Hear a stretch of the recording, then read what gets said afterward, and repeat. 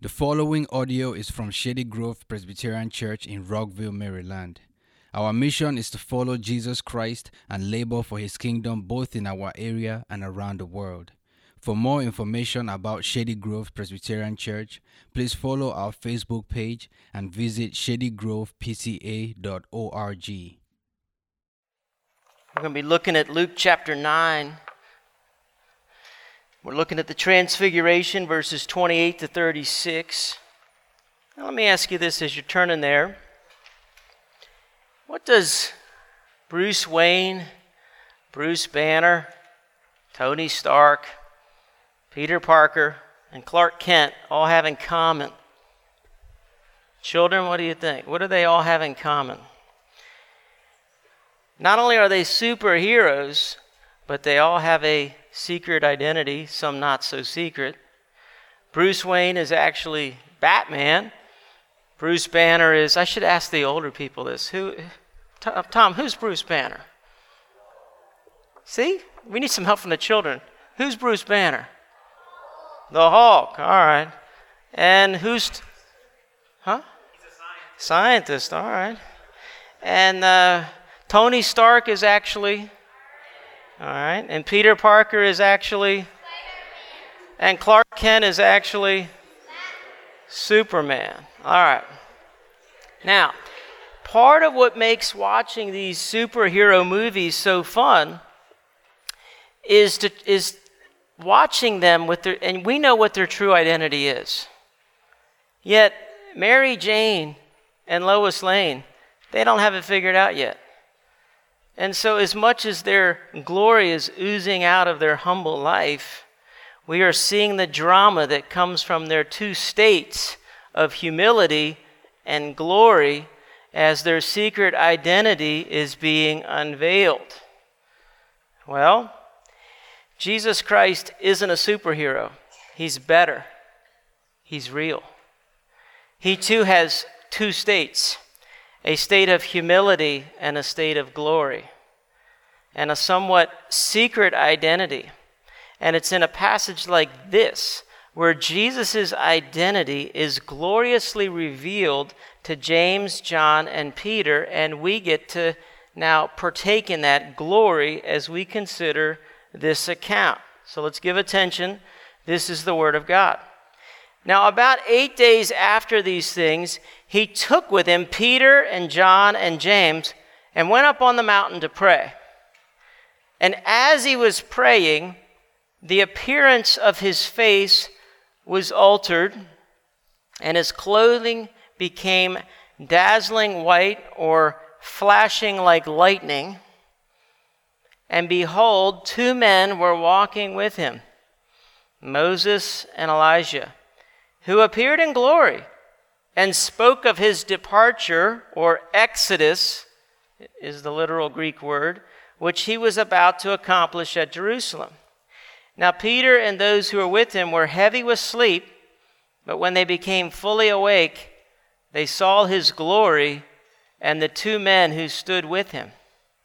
And as the men were parting from him, Peter said to Jesus, "Master, it is good that we're here. Let us make 3 tents, one for you, one for Moses, and one for Elijah," not knowing what he said. As he was saying these things, a cloud came and overshadowed them. That's the same word that's used at the end of the book of Exodus, when the glory comes down in the glory cloud and overshadowed them. And they were afraid as they entered the cloud. And a voice came out of the cloud saying, "This is my son, my chosen one, or my beloved son. Listen to him." And when the voice had spoken, Jesus was found alone. They kept silent and told no one in those days anything of what they had seen. Let's pray.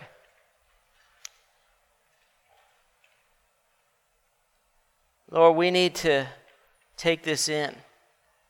So we ask that you'd enlarge our hearts, our minds, give us the ability to take this in and not to be sleepy. Help us to see your glory, and may we be changed by it forever. We ask in Jesus' name. Amen. The context is in verse 28. Now, in verse 28, it just begins with telling us about 8 days after these sayings. The idea is to connect you. Well, you got to ask the question, what sayings? 8 days later, he's connecting a story with a prior story, and he's saying 8 days later after these sayings, well, what was the sayings? So a lot of times we just jump right over the context. The two are completely tied together like a knot. That's what we call context. What did Jesus say 8 days prior? Well, that's what we preached on that last week. Jesus asked his disciples 2 questions. Who do the crowds say that I am? That was the softball warm-up question. Remember? Hit this one out of the park. Here comes the softball. It's kind of like Orioles pitching. Here it comes. Okay? And the warm-up question. And you recall the crowds ranked Jesus pretty high, right? They gave answers that, some say John the Baptist or Jeremiah, one of the prophets. But as you recall last week, we noted that those answers were unworthy of Jesus. They were insufficient answers, and they were actually snubbing Jesus or insulting because Jesus was so much more than a prophet. And all the prophets were prophesying about Jesus. And when Jesus prophesied, he spoke about himself. Jesus followed this question with the real heart-to-heart questions. You remember that last week. But who do you say that I am? And Peter answered, you are the Christ of God, Luke's account, or Matthew's account, the Christ, the Son of the living God.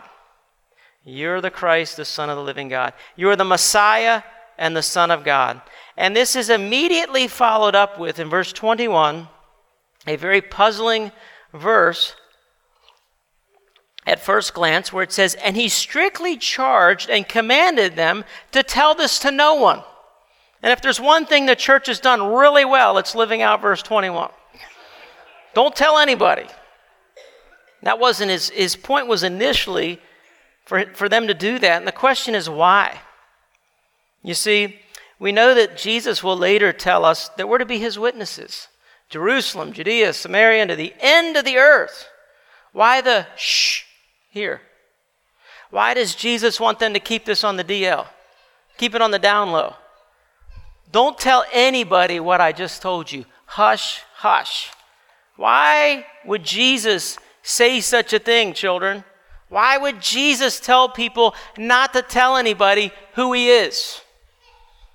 Have you found that to be puzzling? And the answer is that Jesus wanted to lead the narrative, to lead the story, and to dictate what it means to be the Messiah. And it's not what the Jews wanted for a Messiah and everybody else wanted for a Messiah. Think about it like this. If you win the lottery, let's just say you won the lottery. You shouldn't be playing it, but let's just say that you won. What's the first thing you should do? Besides tithe. No. What's the first thing that you should do if you win the lottery? Tell nobody. That's the first thing. Tell nobody. And then the second thing is what? Get legal help and financial help before you do anything. And whatever you do, don't turn in that ticket. Why? Because if you just won $50 million and you go public, you're going to have 50,000 requests and 50,000 people trying to steal that money from you. So you don't tell anybody until you've created the proper safeguards legally, financially. You need a good accountant, a good lawyer, some good people around you before you reveal anything and turn that ticket in. That's what's going on here. Similar idea.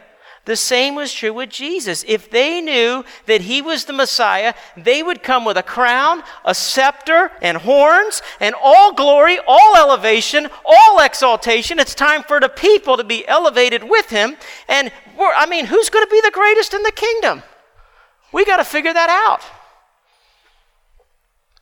Jesus is going to define the terms of his kingship, and he is the one who defines the terms of what it means to be the Messiah.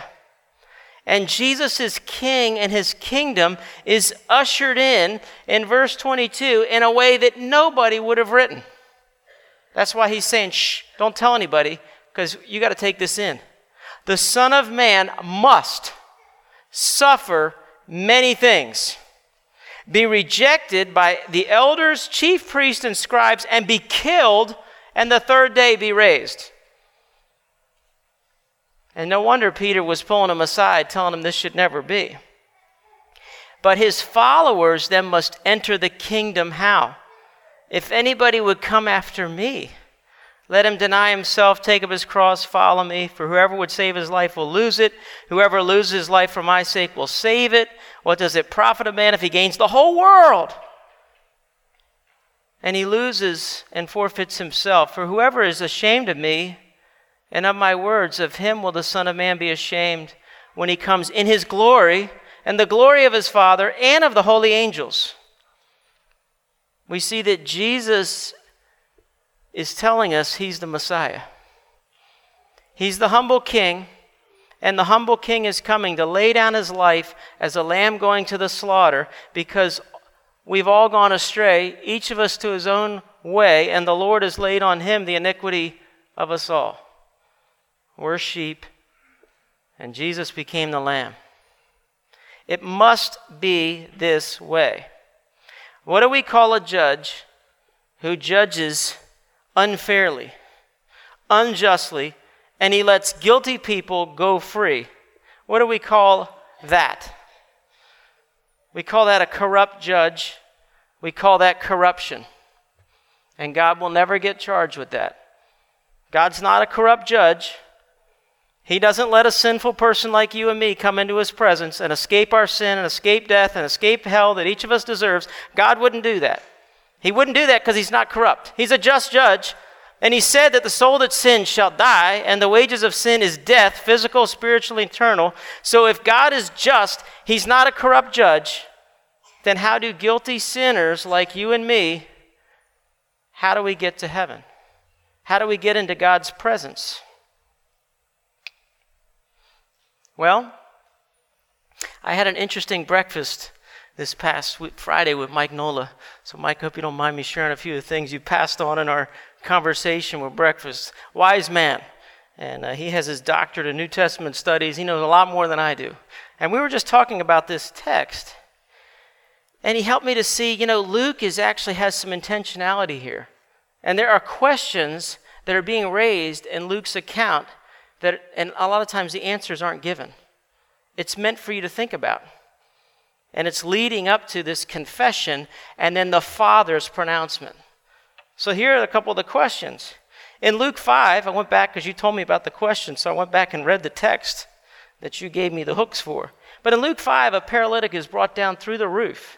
And the roof, most people think, was actually Peter's house. This is, his mother-in-law's there, and it's his house, and they dig a hole through the roof, and they drop the paralytic down. And Jesus looks at the paralytic, and what does he say?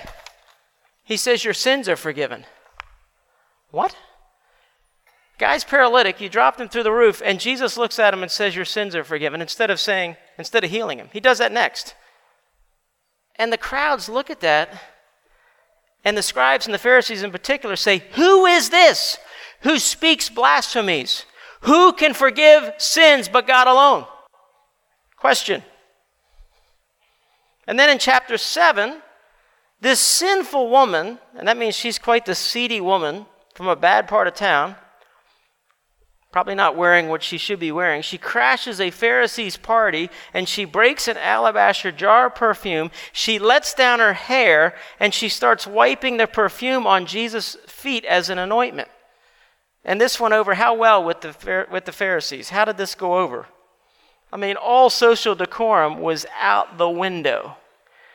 And Jesus says, I tell you, her sins, which are many, are forgiven, for she loved much, but he who is forgiven little loves little. And he said to her, your sins are forgiven. Then those who were at the table with him began to say among themselves, same question, who is this who even forgives sins? Then in chapter 8, Jesus is in the boat during this storm. Familiar story.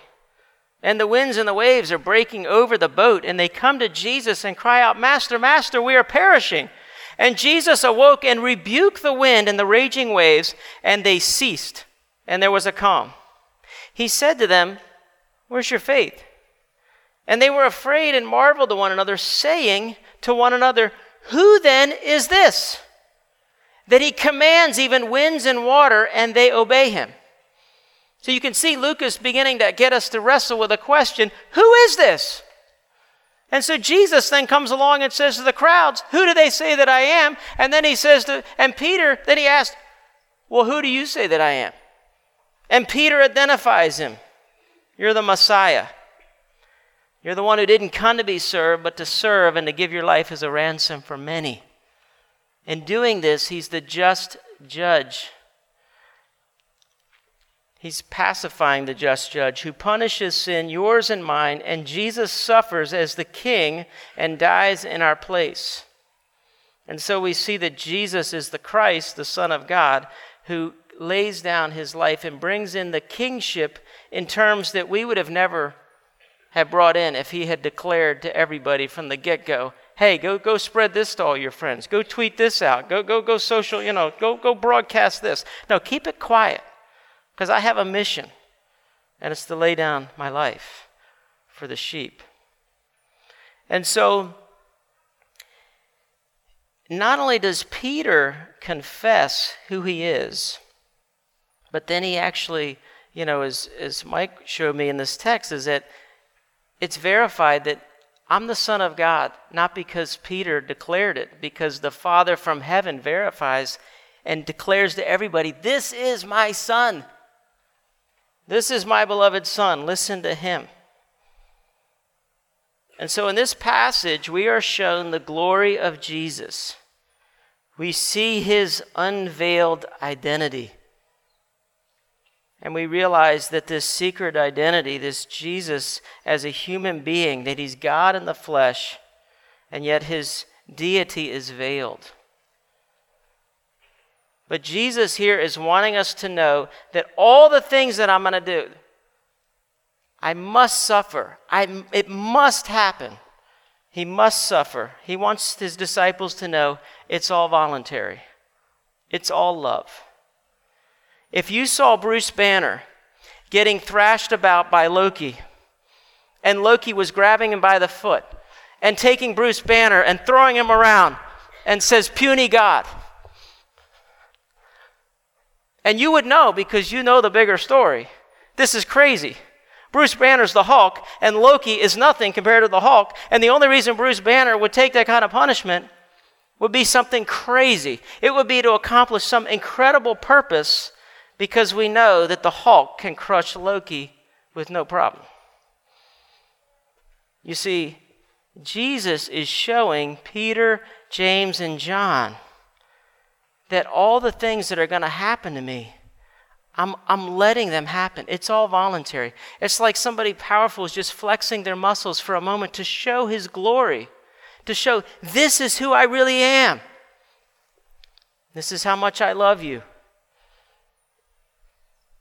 And they're going to understand later what Jesus is doing. And so Jesus says in these verses, I tell you truly, verse 27 and 28, there are some who are standing here who will not taste death until they see the kingdom of God. Do you see that in 27?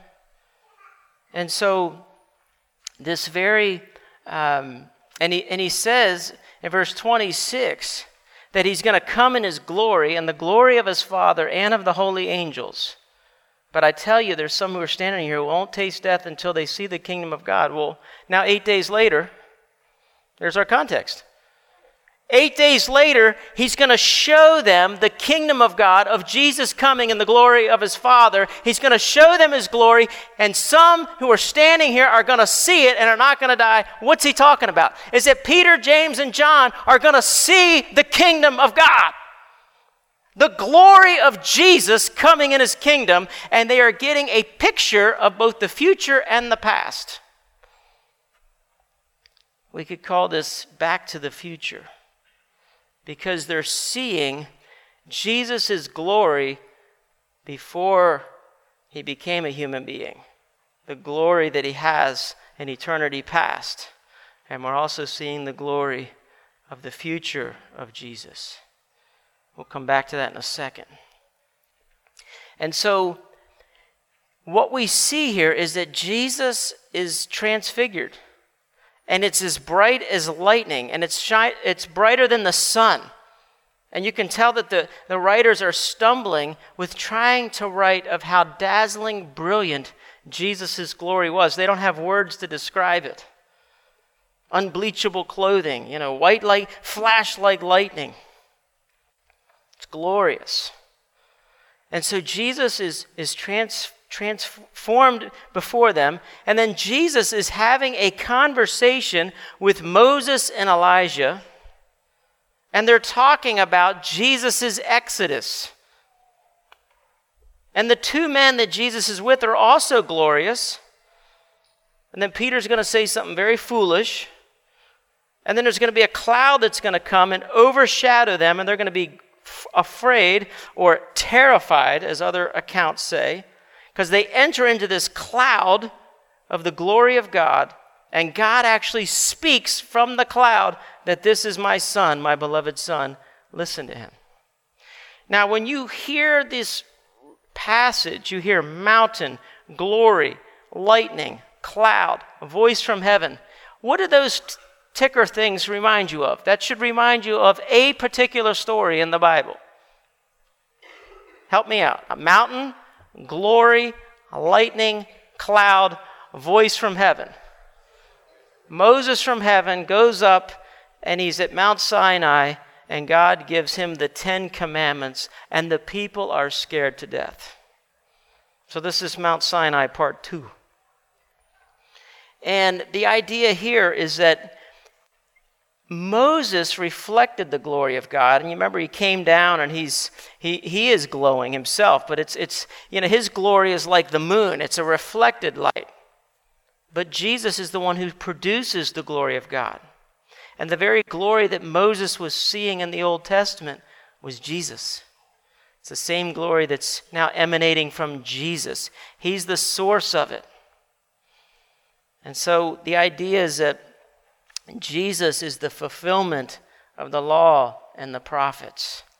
And when Moses went up on the mountain with God, he experienced God in the cloud. He gets close to the glory of God. And when he came down from the mountain, he's glowing. And they had to veil his face. Exodus 40 says, when Moses came down from Mount Sinai with the 2 tablets of the testimony in his hand, as he came down from the mountain, Moses didn't know that the skin of his face shone, because he'd been talking with God. And Aaron and all the people of Israel saw Moses, and behold, the skin of his face shone, and they were afraid to come near him. And Moses' glory was a reflected glory. It was fading. It wasn't permanent. But we know that Jesus' glory is permanent. It's veiled briefly in this humble state on earth, yet here his deity is breaking forth. And so as Kent Hughes says, he says this was a glance back to his pre-human glory and a looking forward to his future glory. And doesn't Jesus say both in John 17? John 17:5, Jesus says, Father, glorify me in your presence with the glory that I had with you before the world existed. I've been veiling it, but he's asking God, glorify me in your presence with the glory that I had with you before the world existed. That's what you got right here. And then he also says at the end of the chapter, John 17:24, Father, I desire that they also whom you've given me may be with me where I am, to see my glory that you've given me, because you loved me before the foundation of the world. Jesus wants us more than anything to see what? His glory, His weightiness, His doxa, His glory. One commentator, David Gooding, put it like this: the effect of the transfiguration was to convince the disciples beyond any shadow of doubt of the real existence of the other world, the eternal kingdom. Our world is not the only one. There's another. And next, we're given to see that the other world is not just future to our world, but concurrent with it, meaning it's happening now. Though also before it and beyond it. They further saw that though this world is normally invisible to ours, Christ had contact with both worlds simultaneously. Here he is interacting with Moses and Elijah. And then we get to Peter's pluralistic inclusivism. His big mistake. He didn't know what he was saying. He tries to set up a pantheon of gods, and he tries to put an equality. Let's make 3 shelters, one for you, Elijah, and one for you, Moses, and one for you, Jesus. And the title of the sermon is How Quickly We Forget, because what did he just confess 8 days prior? Some say you're one of the prophets, but you're not. You're the Christ, you're the Son of the living God. You're in a whole different category. Whoopsie, he forgot that already. And now he's wanting to set up 3 shelters of making them equal and pick your path. Moses, Elijah, Jesus. And we're just told he didn't know what he was saying. It was an open mouth, insert foot, think later. He was just caught up in the moment. But it does tell you something about our glory. You think about this for a minute. Moses and Elijah haven't received their glorified bodies yet. That doesn't come to the resurrection of the last day. Yet they're glorified here. They're glorious. So glorious that Peter is tempted to make them on equal footing with Jesus. How do you think Ira's looking today? And those who've gone before us. Those that are with Jesus. They're glorious. This is our future, Moses and Elijah. We will be glorified. And the Bible says we're going to shine like the stars in the universe. I mean, we're going to shine as brightly. I mean, it's going to be so much glory. It's beyond our imagination. But I want you to see that Jesus is talking a specific conversation. There's a convo going on here. There's a conversation. And the conversation is about an exodus. Moses led people out of bondage and slavery of Egypt, and Jesus' exodus is to bring us out of bondage and slavery from sin. And Jesus' exodus is greater than anything Moses ever did.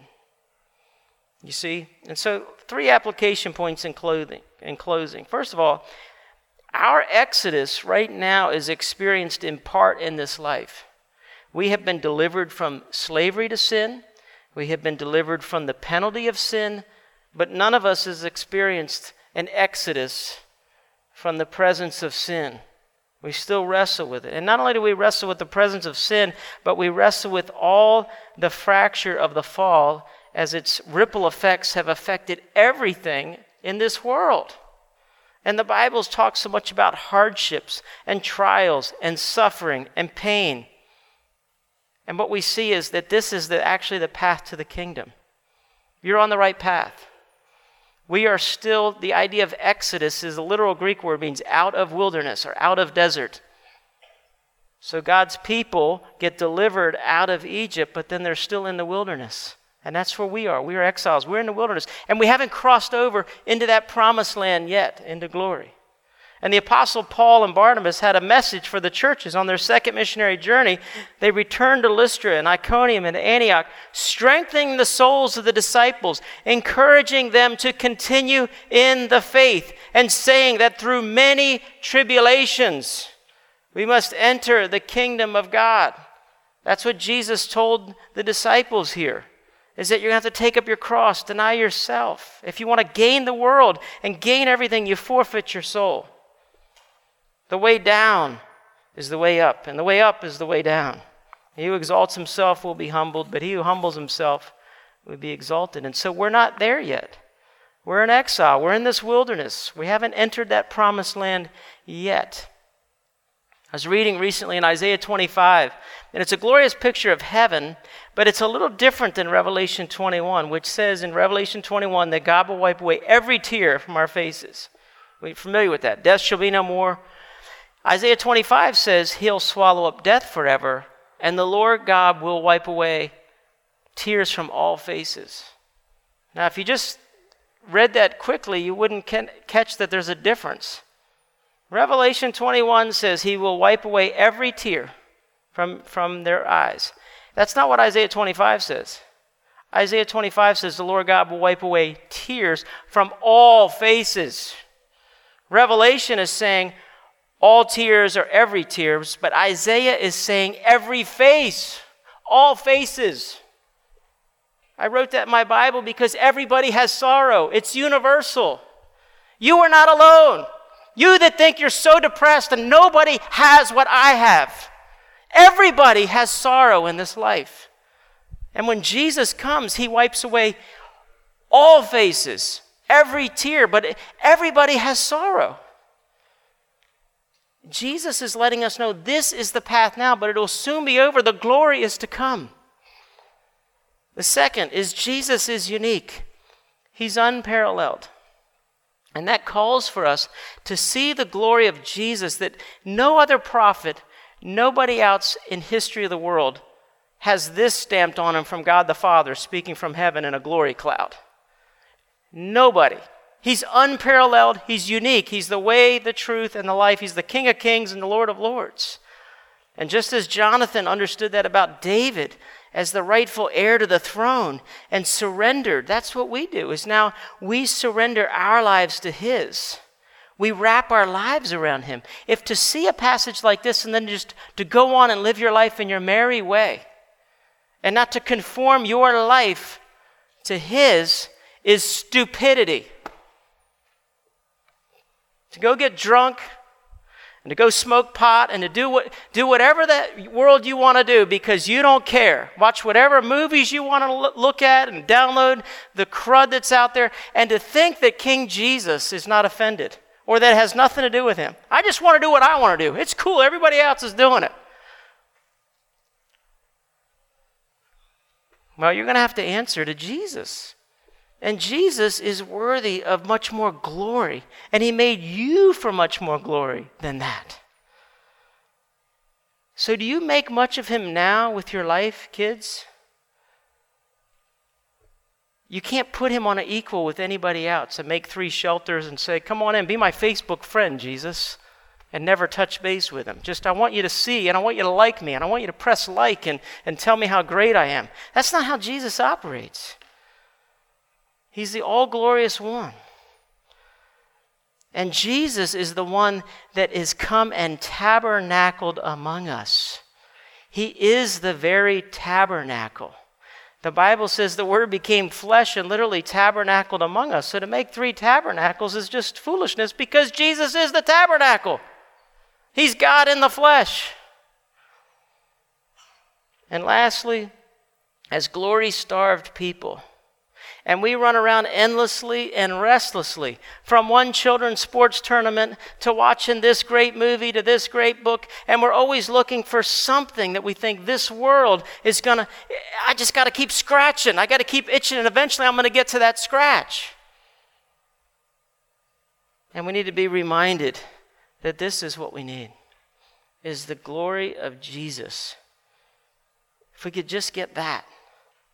C.S. Lewis said, if I found in myself a desire which no experience in this world can satisfy, the most probable explanation is that I was made for another world. What does not satisfy when we find it was not the thing we were desiring, Lewis says. It would seem that our Lord finds our desires not too strong, but too weak. We're half-hearted creatures fooling about with drink and sex and ambition when infinite joy is offered us, like an ignorant child who wants to go on making mud pies in a slum because he cannot imagine what's meant by the offer of a holiday at the sea. We're far too easily pleased. He says the whole man is to drink joy from the fountain of joy. But there's this sense in the universe where we're treated as strangers, the longing to be acknowledged, to meet with some response, to bridge some chasm that yawns between us and reality is part of the inconsolable secret. And surely from this point of view, the promise of glory in this sense described becomes highly relevant to our deep desire. For glory meant good report with God, acceptance by God, response, acknowledgement, and welcome into the heart of things. The door on which we've been knocking all our lives will be open at last. Apparently then our lifelong nostalgia, our longing to be reunited with something in the universe from which we now feel cut off, to be on the inside of some door which we've always seen from the outside, is no mere neurotic fancy, but the truest index of our real situation. And to be at last summoned inside will be both glory and honor beyond all our merits and the healing of that old ache. You see what Lewis was getting at? Lewis said he was happy and his happiest when he longed most. The sweetest thing in all my life has been the longing, to find the place where all the beauty came from. He said, there have been times when I think I don't desire heaven, but more often I find myself wondering whether in our heart of hearts we have ever desired anything else. It's the secret signature of each soul, the incommunicable and unappeasable want. The thing that we desired when we met our wives or made our friends or chose our work, and which we shall still desire on our deathbeds when the mind no longer knows wife or friend or work. All your life in unattainable ecstasy has hovered just beyond the grasp of our consciousness. The day is coming when you awake to find, beyond all hope, that you have attained it, if your trust is in Jesus Christ. And there are people that are atheists. And you know what they say? I don't believe in God, but I sure do miss him. Because in their heart of hearts, they know that they were built for something more than this world can deliver to them. And Jesus shows it off to these three men. And we get to take a peek at this to see Jesus' splendid glory of what the future will be, what the past was before this world ever was, and after this world will be, there will be Jesus in his glory. He's coming in the glory of his Father, in his glory, in the glory of his Father, and the glory of his holy angels. Are you ready for that day? What are you living for? Really, what do you want to spend the next 40 months, 40 years? What do you want to live for? Live for this, because there's nothing else worthy to live your life for. Let's pray. Lord, you're not done with any of us, and we want to live for you. You have made us, Lord, created us in advance to do these good works, prepared in advance that we would walk in them. And I pray for each one of us here that we would not take the talents that you've given to us and bury them, or that we would exalt ourselves foolishly, living for the dash between our birth date and our death date, knowing that you've made us for so much more. Thank you for making us in your image. Thank you for eternity that is real. Thank you for those who've gone before us that loved you. And we pray that we'd finish well. We ask in Jesus' name. Amen.